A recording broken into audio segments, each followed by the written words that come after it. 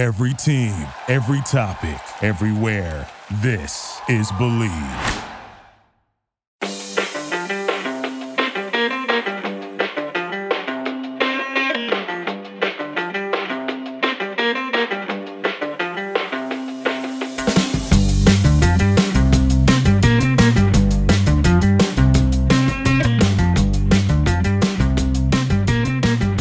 Welcome, everyone, to another episode of Revolution Recap, United States Men's National Team World Cup Edition. And this will be our last World Cup Edition episode as the United States fell 3-1 to the Netherlands in a game that they were thoroughly outplayed in. They conceded early. They gave up multiple goals. The defense was lacking. And the goal that they did score was more luck than skill. But other than that, not many complaints. The United States are out in the round of 16, just like they were in 2014 and 2010. I'm Gregg Johnstone. Joining me today is Tanner Ribello. Tanner, how's it going? You know, this morning I woke up with optimism, and now I'm feeling a lot of regret.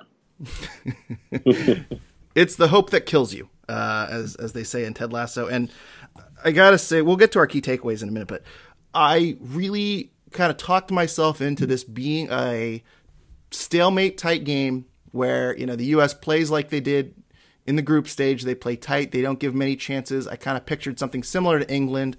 They try to get this to extra time. And then they try to just get that one extra goal. Maybe they don't force extra time, but they get that one goal and they just play defensively sound. And that unraveled really, really quickly within 10 minutes. And I feel like Netherlands, had control of that game the whole way. So really ugly game start to finish. What was your key takeaway today, Tanner? My key takeaway was that the issues that have plagued the United States and the lack of a true number 9 continued to plague them, right? They just were never able to figure out that position, whether it be in World Cup qualifying or whatever matches since Gregg essentially took over the team. And it really came to bite them in this match, I felt like you really needed that true number 9. Obviously, Jesus Ferreira started, but then he came off at halftime.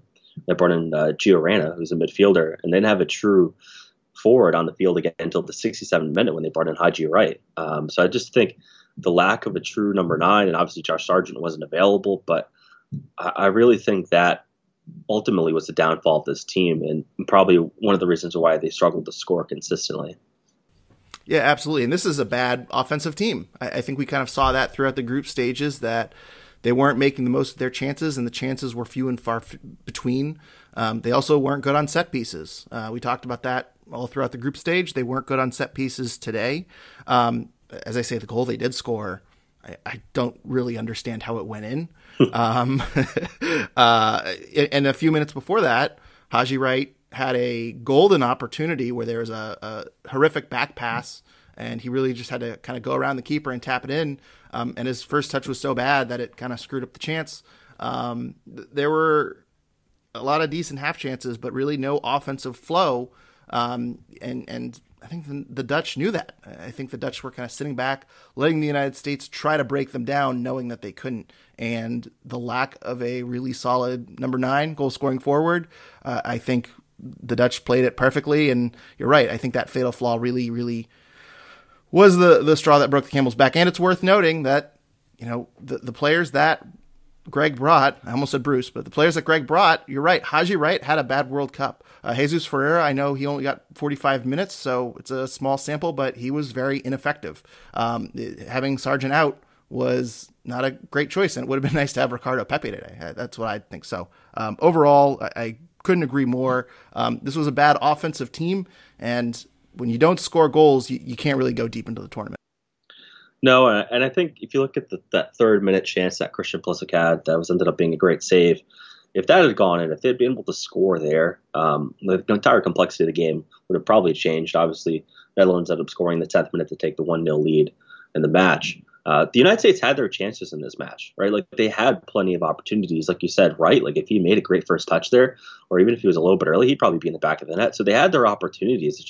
It's that finishing blow, right? It's getting that quality chance. And how many times do we see Christian Pulisic in this match take a sort of a lazy shot from the top of the box that wasn't really testing the keeper? Offensively, this team has really struggled. And I do think having a true number 9 would have fixed a lot of their issues. I just kind of have to put the blame on Berhalter here, right? Like that was his job to figure that out. And the fact that he wasn't able to figure that out tells me that he's probably not the guy long term to coach this team. Yeah, and we'll foreshadowing a question I'm going to ask you later, Tanner, about his future with the United men's national team. But I just want to hop into my key takeaway real quick. And by the way, our key takeaway is brought to you by the Rebellion, our friends over at the Rebellion. Now with the World Cup over, all eyes are turning to the Revs. And if you want to get involved more with supporter culture, go to anyrebellion.org. I do believe that 2023 season memberships for the Rebellion are now on sale. So make sure you check that out at anyrebellion.org. My key takeaway today, honestly, I think it's just that they conceded early. That was really the worst case scenario. I think the New England, I'm going to do this all episode. I almost did this all episode last time, but the United States really needed a really strong defensive performance. They really needed to be disciplined.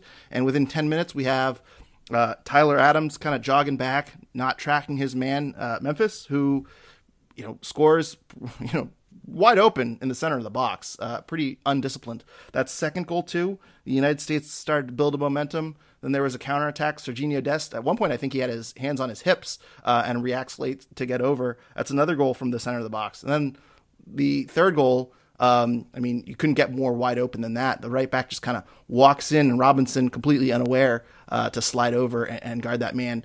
So really poor marking, really, really terrible at tracking your man. And defensively, by far, this was the worst performance from the United States. But even if they were able to scrounge up a couple of goals that they deserved, this just kind of struck me as a game where when the Dutch wanted to move up, they were very clinical. They weren't challenged in getting into spaces. This just seemed like a game where the Dutch were able to do whatever they wanted offensively. And even if this was closer, I feel like the Dutch at any time could just turn it on and create chances out of, I don't want to say thin air, but create some well-earned chances. And really the United States just wasn't disciplined enough. So my key takeaway is just really poor everywhere defensively. And I don't know, it's extremely disappointing that this is the same team that was in the group stage. Yeah, prior to this match, they hadn't conceded a goal in the run of play throughout the entire group stage, and they conceded 3 here. It was flat-footed, lazy defending, weren't tracking their man. Maybe that's coaching. I think it has to go back to Berhalter there. Like, why weren't they up for it defensively? Because up until this point, they'd played very, very well defensively. This was their largest loss in a world knockout match since 1934 in terms of margin of defeat. That happened to be a 7-1 defeat to Italy. This was a bad loss for them. And especially that Anthony Robinson losing his man there, not tracking him. That third goal, that was the blow, right? The United States had scored. They'd made it a 1-goal game. You have 10 minutes to go plus stoppage time. Like, you had opportunity there. And then, you concede that goal, and that's really the death blow, right? Like, they could not concede there and they ended up doing it. So I think it's going to be very disappointing for a team that really looked resolute defensively for the entire tournament. And for some reason here, when it mattered the most, it kind of just fell apart for them. Yeah.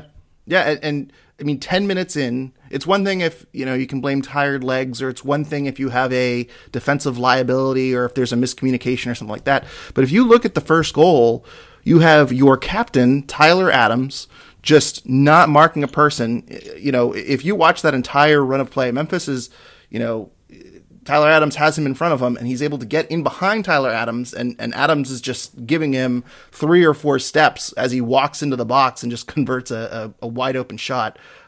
Just really poor and uncharacteristics from this United States team that, as you say, we did concede from open play in the group stage. So real quick, just going to read off some advanced stats here.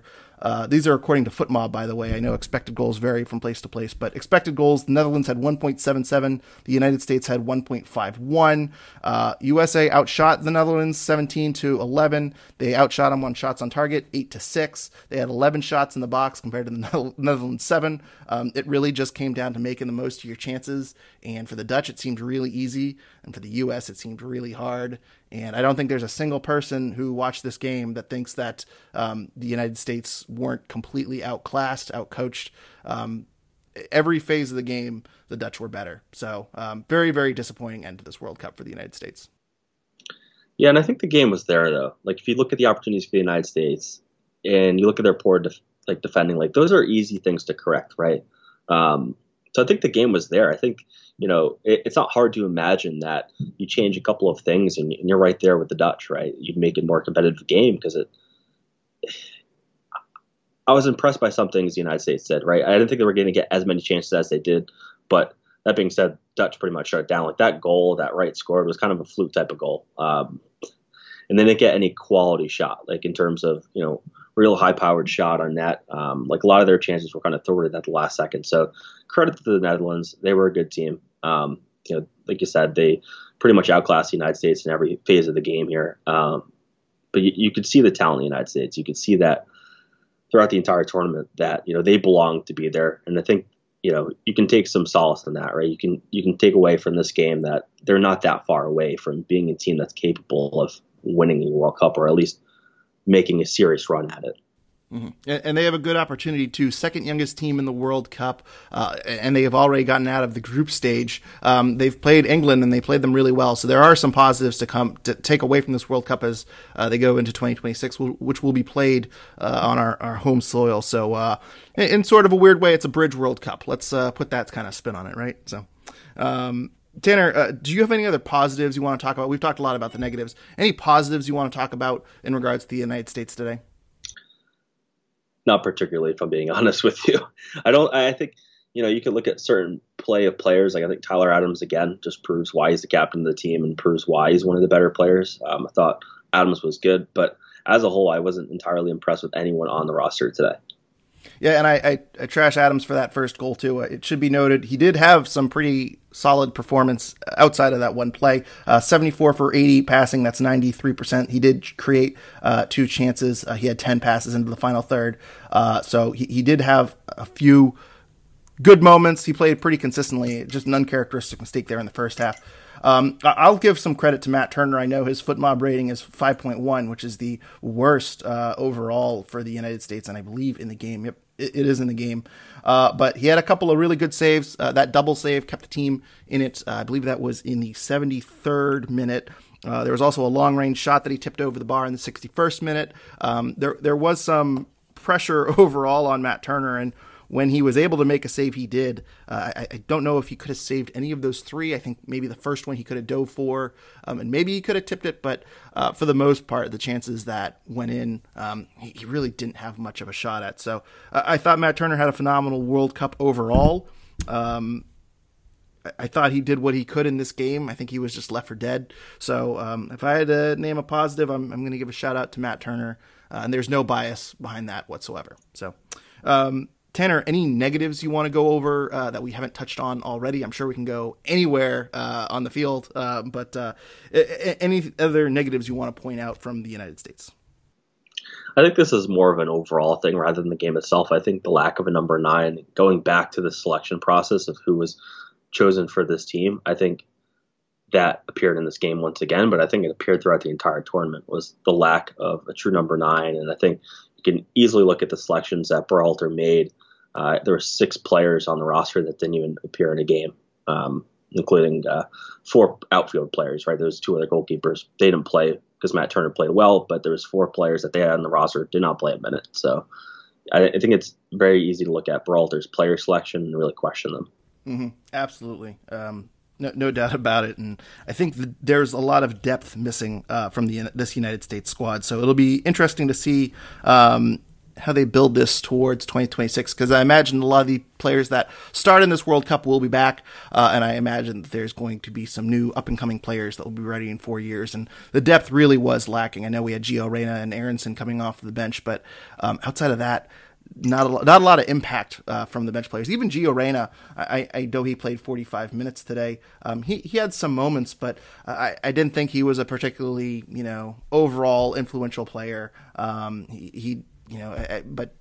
I rule that as too little too late, I think, in terms of getting him on. So, Tanner, let me ask you this. Now that we've seen this World Cup, the U.S. gets out of the group stage, which was, according to bookmakers, about a 50-50 chance.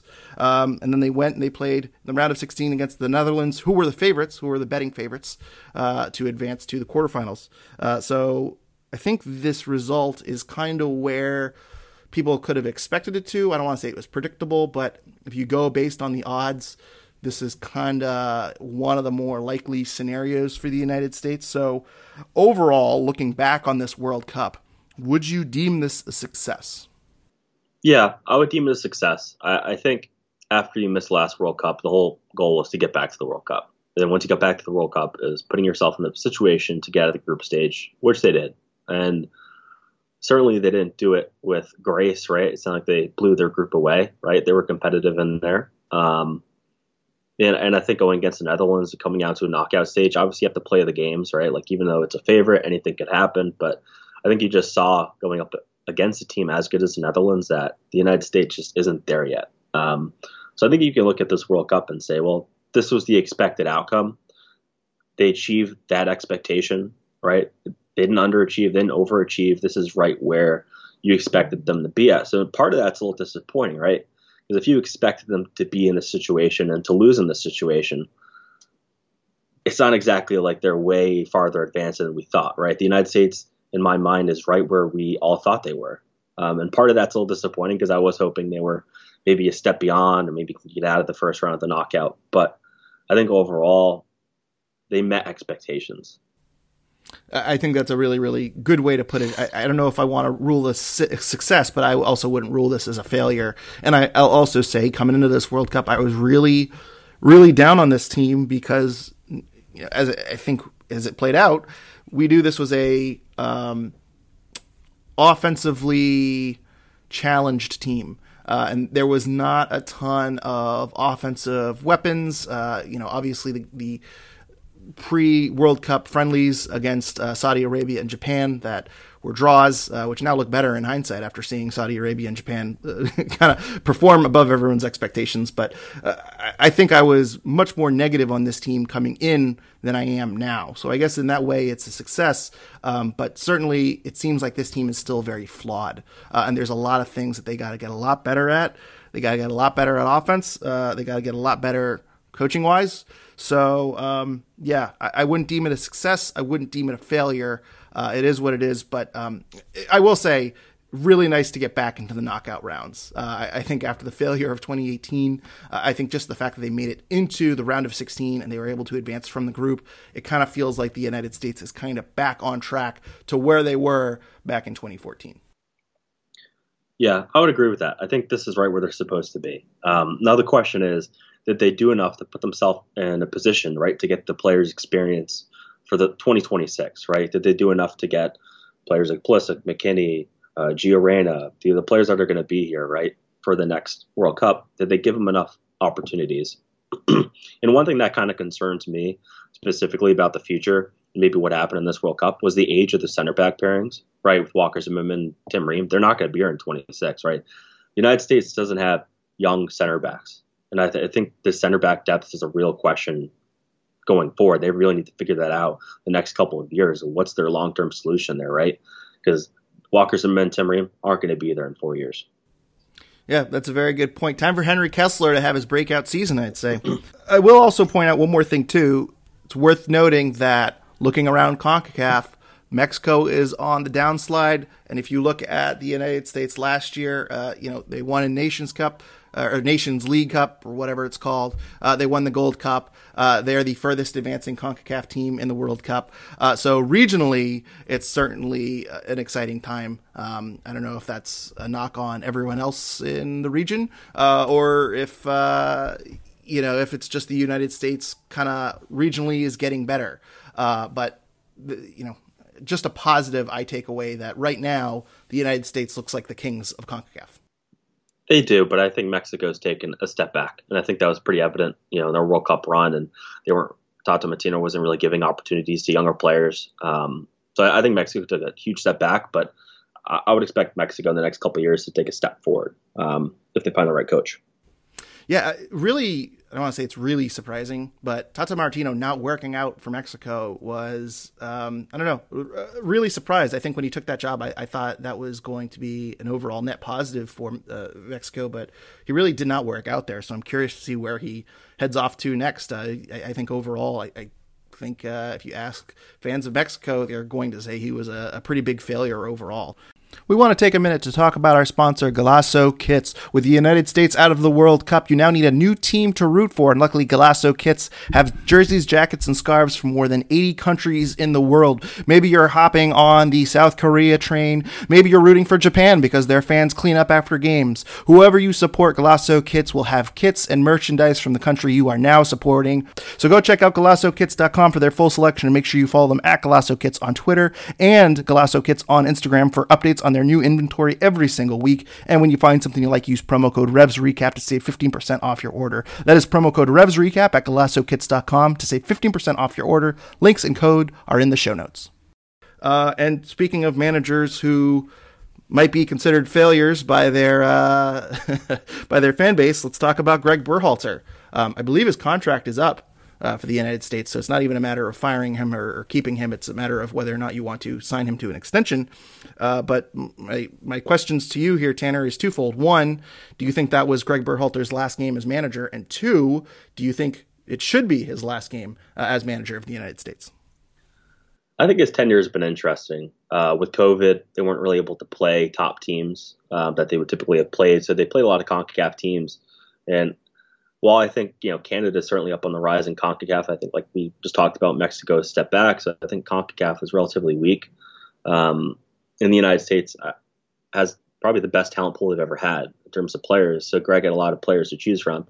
I think if you look at his accomplishments and you see what he was able to do, I think you have to look at his tenure and say, well, he got his job done, right? They got back to the World Cup. They had success in CONCACAF. So as a whole, I would say his tenure was successful. But that being said, I just don't think he is the guy long term. I don't think he is the guy that's going to get over the hump and push you through the knockout round and help coach a team to the World Cup in terms of World Cup final or even being competitive in for it. I think if you just look at Berhalter versus other coaches you see him play against, especially today against the Netherlands, it's just easy to see that maybe he's getting out coached. Look at the game against Wales. That was a disappointing draw. That was a game that I felt he was out coached in. Game against England, I thought he was potentially out coaching as well. So I think every step of the way, even Iran, I think if you look at him versus his peers, he is just the lesser of the coaches. Like in almost every single matchup, I feel like coaching is holding them back, whether it be substitutions, whether it was player selection, formations. I just think he is holding this team back at this point. I just don't think he's the guy that's going to take them over the top, especially the fact that his background is Major League Soccer and the majority of his player pool is not Major League Soccer players. Like, I think that's also a factor here. So really, really interested to see what the Federation does going forward. I just think bringing Berhalter back is probably a mistake. Mm-hmm. Do you think they will bring him back, or do you think his time is done? I think they could seriously bring him back. I think they could make that type of mistake because I think they probably look at this and making the World Cup and getting to the knockout stage and what he's done as an accomplishment, as an achievement that he did his job. So I don't know if necessarily they're going to walk away from that. I just think if you're going to make the move, you do it now, right? You give another coach that opportunity for the next 4 years to build something real, to build, find their next center backs, right? To find that true number 9. So I think the time to move on from him is now. I just don't think they're going to do it. I think it's going to take some type of failure in CONCACAF to actually get them to move on from Berhalter after this. Mm-hmm. And I'll also add that Gio Reyna, we don't know his injury issues or whatever, but the fact that Eric Winalda is saying on Twitter Spaces or whatever that he's healthy and there's some friction there, it seems like there is some strife and some issues within the locker room. And when you have a 20-year-old Gio Reyna and the manager not seeing eye to eye, that's a problem. If now the focus is looking ahead to 2026. And if Gio Reyna and the manager don't like each other, that's a real problem. And I agree with you in everything you said there, Tanner, that if they hold Gregg Berhalter, it strikes me as potentially a Jurgen Klinsmann situation where Klinsmann, going into 2014, I think a similar resume, got to the knockout stages, but they held on to him, and that was a mistake. And it seemed like they made a move to Bruce Arena. I know Bruce gets all that flack, but Jurgen Klinsmann, had a lot of failures kind of in World Cup qualifying in that second cycle. And in general, if you look at coaches that are that are held onto for a second cycle, usually there's a dip. Usually there is a decline. And I think that in general, you should give coaches one World Cup cycle and then you move on to the next guy and let them build towards the next one. So I think Gregg, in my mind, for me to want to hold him, he would have had to have done something very special. I certainly think he would have needed to have won this game. So I think it's time to move on from him. I think he made a lot of questionable decisions with his roster selection, and tactically and with his subs. But overall, you look at his resume. He won 2 cups last year. He made some decisions in this World Cup that really proved to be the right move. Starting Tim Ream in all 4 games. I think if you asked most fans a couple of months ago about starting Tim Ream in the World Cup, that would have been a big question mark, and he turned out to be pretty solid. Starting Matt Turner. I know everyone in New England thinks that, that was the obvious choice, but outside of New England, it wasn't so much. And he gave Matt Turner a chance over the past few years and ended up choosing him over Stefan. And I think that, that was a big risk. And if Turner didn't have the performance he had, there'd be a lot of people questioning that decision, but it turned out to be the right one. So Gregg did make some good calls, but ultimately there's a lot of flaws in, I think, how he kind of went about this World Cup. And as you said, when you get to that higher level, when you get out of CONCACAF, when you get to the World Cup, and you're going against other world-class managers, Gregg doesn't measure up. So I think there's a lot of expectations going into 2026, and you need a world-class manager. And I don't think Gregg Berhalter is a world-class manager. So I agree with you 100%. And I also think, too, I'm a little more negative than you. I don't think the United States brings him back because I think they are aware that he has these deficiencies. And I just think the expectations for 2026 is so much higher than it was for 2022, 2018, 2014, 2010. I think having it at your home country, there's a lot more pressure. And I think we've seen enough flaws from Gregg that even though he's had a pretty solid track record, and you can say he was a success overall for the past 4 years, he's not the guy to lead this team forward. Yeah, I mean, you look at 3 forwards on a 26-man roster, and that's certainly problematic, and it speaks to a lot of their issues. But I think if you're the Federation, you might weigh the fact that Berhalter didn't have the opportunity that coaches typically would have playing against top, European opponents or opponents of really higher standard than CONCACAF. I think that really hindered him, and his ability to see where his team was at versus the best teams in the world, right? Like really, they didn't have all those opportunities to do that, due to COVID. So I think playing devil's advocate, I think someone at the Federation might look at that and say, well, Gregg didn't get his full shot to actually see where his team is versus the rest of the world. So therefore, this opportunities he did have, he was successful in it. So I think it's very easy to be hard on Berhalter, and I think he made a lot of questionable decisions. A lot of it has to do with the roster and who he picked and who he didn't pick, in his formation and everything. But I do think you can't take away from the fact that they didn't have all the opportunities they typically would have in friendlies, right? And I think that really did hurt this team and seeing what worked and what didn't work against the best in the world. Yeah, it's very fair. I think you can make a really, really good argument that if you just look at the results, the Berhalter tenure was a success. I think he can make that argument. As I say, I just think there's a lot of flaws, and I hope they don't hold on to him a couple of years too long. And I'm also curious to see how much interest there is in the United States manager position if it becomes open. I think a lot of people look at this team and look at a very young team making it to the knockout rounds and know they have home field advantage in 2026. And I wouldn't be shocked if there is a big name manager that is interested in coming and coaching the United States. So I don't know, but I hope that there is a mutual parting. I hope it's thank you so much for the last 4 years and best of luck. And I really hope that this isn't a thing where in 2 years the United States is scrambling for a head coach and hoping someone takes the position, because that's how you end up with a 2018 type of situation. And not to say they won't qualify for the 2026 World Cup, but I think it's a long process, but it's important to have a manager in place for all 4 years. Introducing the new coach, Jesse Marsh. I'm curious, if they don't bring back Gregg, what do they look at? Do they look for another American coach, or do they look for just the best coach available, right? Regardless of nationality. So it's going to be very, very curious to see what they do, because it really does have an importance, right? Like whoever you put in place, if you move on from Gregg, they have this entire cycle to build for 26, and there isn't sort of the difficulties of World Cup qualifying, right? You already are qualified, so you don't even have that to prep you. So it puts so much more pressure on other tournaments and other friendlies to prepare you for that. So it's going to be very interesting to see what they do. I do agree that it's time to move on from Gregg. I just, for some reason, I get the feeling they don't. It's very fair to have that concern because you're right. You can look at his. I think you can make a good argument. If you are a Berhalter stan, you can make a really, really strong argument that he did a good job. If they were knocked out of the group, I don't think there's much of an argument for him. If they kept losing to Mexico last year and all that, you could make a really good argument that, he's not coming through. But if you just look at results, he's done fine. And so I think there is a good chance they say, what more could we want from him? Maybe go one round further in the World Cup, but it's a real results versus, context of every little decision he's made. I think if you look at the results, they're solid, but if you look into more context, you can say, well, I don't know, there's some flaws here. Tata Martino's available. Maybe they put in a call for him. Nope, not a good idea. I do think Jesse March is the, I think that's the odds-on favorite if I were to guess.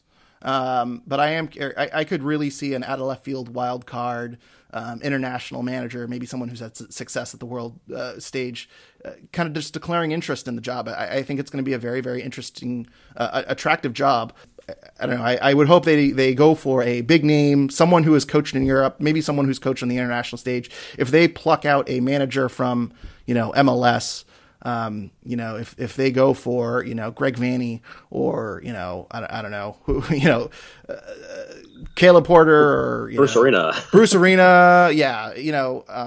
Jim Curtin. Oh, Jim Curtin's a good one. Oh, that'd be the move they would do.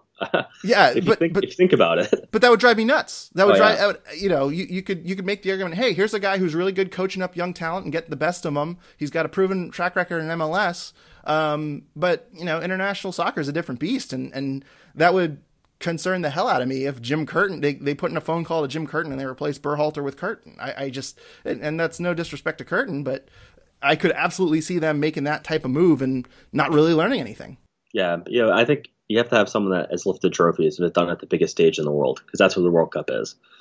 No offense to any coach winning MLS Cup. Like, winning MLS Cup is not the same as winning Champions League or something of that level. Like, it's different, or someone who's coached a team far into the World Cup. And for the United States, it's just a lack of options, right, for American coaches that have that experience. I mean, even Jesse March doesn't have that experience yet. I mean, he might get it with Leeds United, but not to that level yet, right? So the pool is very, very small for American coaches. So I think like an international coach would be like maybe the right fit. But then again, you have to find someone that's relatable to the players, and there's a whole thing, right? I feel like that they have to think about. But I don't envy the person that has to make this decision. Me neither. It's a very important decision, and as I say, I think a lot is riding on 2026 in terms of not just results and a chance to go deep, but ultimately the growth of soccer in this sport. And anything less than getting out of the knockout rounds, I think you could say, well, if they didn't make it out of the group stage, you could say, well, it's a young team, yada, yada, yada. If you don't get out of the group stage in 2026, it's a pretty big disaster. So that's enough of that. That's enough of the U.S. We'll close the book on the World Cup. We're not going to be doing any further World Cup shows. The United States is out. So we are going to be resuming our Revs coverage in the upcoming weeks. I think. I don't know when we're doing our next episode, but no real news on the Revs front. The Revs reportedly are getting close to a contract with Bobby Wood, who was selected in the re-entry draft. The rules essentially were the Revs had to make a contract offer within 7 days. They apparently have done that. And Bobby Wood and the Revs are coming close to a contract. No further details. That is from Sam Minton of the Bent Musket, by the way. But there is no other real details on that contract or anything like that. So it'll be very interesting to see where that money lands. Considering how pessimistic we are on that that acquisition, as Sean and I discussed a few weeks ago. Tanner, that does it here today. Any closing thoughts before we leave here? No, I just think it's an exciting time for the United States. I think you saw a lot of passion. I think there always is a lot of passion right from general fans that show up for the World Cup, but especially like in our area, being in New England. The fact that, Providence and Boston was consistently one of the top markets for Fox, and we'll obviously see the ratings when they come out for this match. But I just think you can see the passion in the area. You can see the sport is growing, and not only in the United States, but especially in New England. I think it's a very, very exciting time. The next couple of years, building it to 26, it's just going to reach a pandemonium. You can feel it. You can already feel the energy, right? So very, very exciting to be in the sport of soccer right now. Tanner, where can people find you on social media? They can find me at Tanner Rebello on Twitter, and then check out my work on TrifectaNetworkSports.com. And you can follow us on Twitter at Revolution Recap. Also, be sure to follow our Instagram and Facebook pages, the Revolution Recap Instagram and Facebook pages. Also, please make sure you rate and review us 5 stars on iTunes or wherever you are listening to podcasts. We always appreciate those. Make sure you check out our friends, The Rebellion, at The Rebellion on Twitter, and go to anyrebellion.org to learn more about them and how you can become a member for 2023.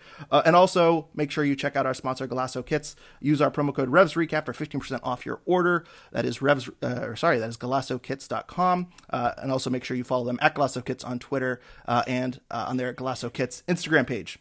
If you'd like to support the show further, please consider becoming a patron at patreon.com/Revolution Recap. Thank you, everyone, for listening. We'll be back in a few weeks when some Revs news comes our way. Until then, thank you for listening, and go Revs. You know when you're listening to a true crime story that has an unbelievable plot twist that makes you stop in your tracks? That's what our podcast, People Are the Worst, brings you with each episode. I'm Rachel. And I'm Rebecca. We're identical twins who love true crime cases that make you say, didn't see that coming, and we hate the people responsible for them. Listen to People Are the Worst now on Apple, Spotify, or wherever you get your podcasts.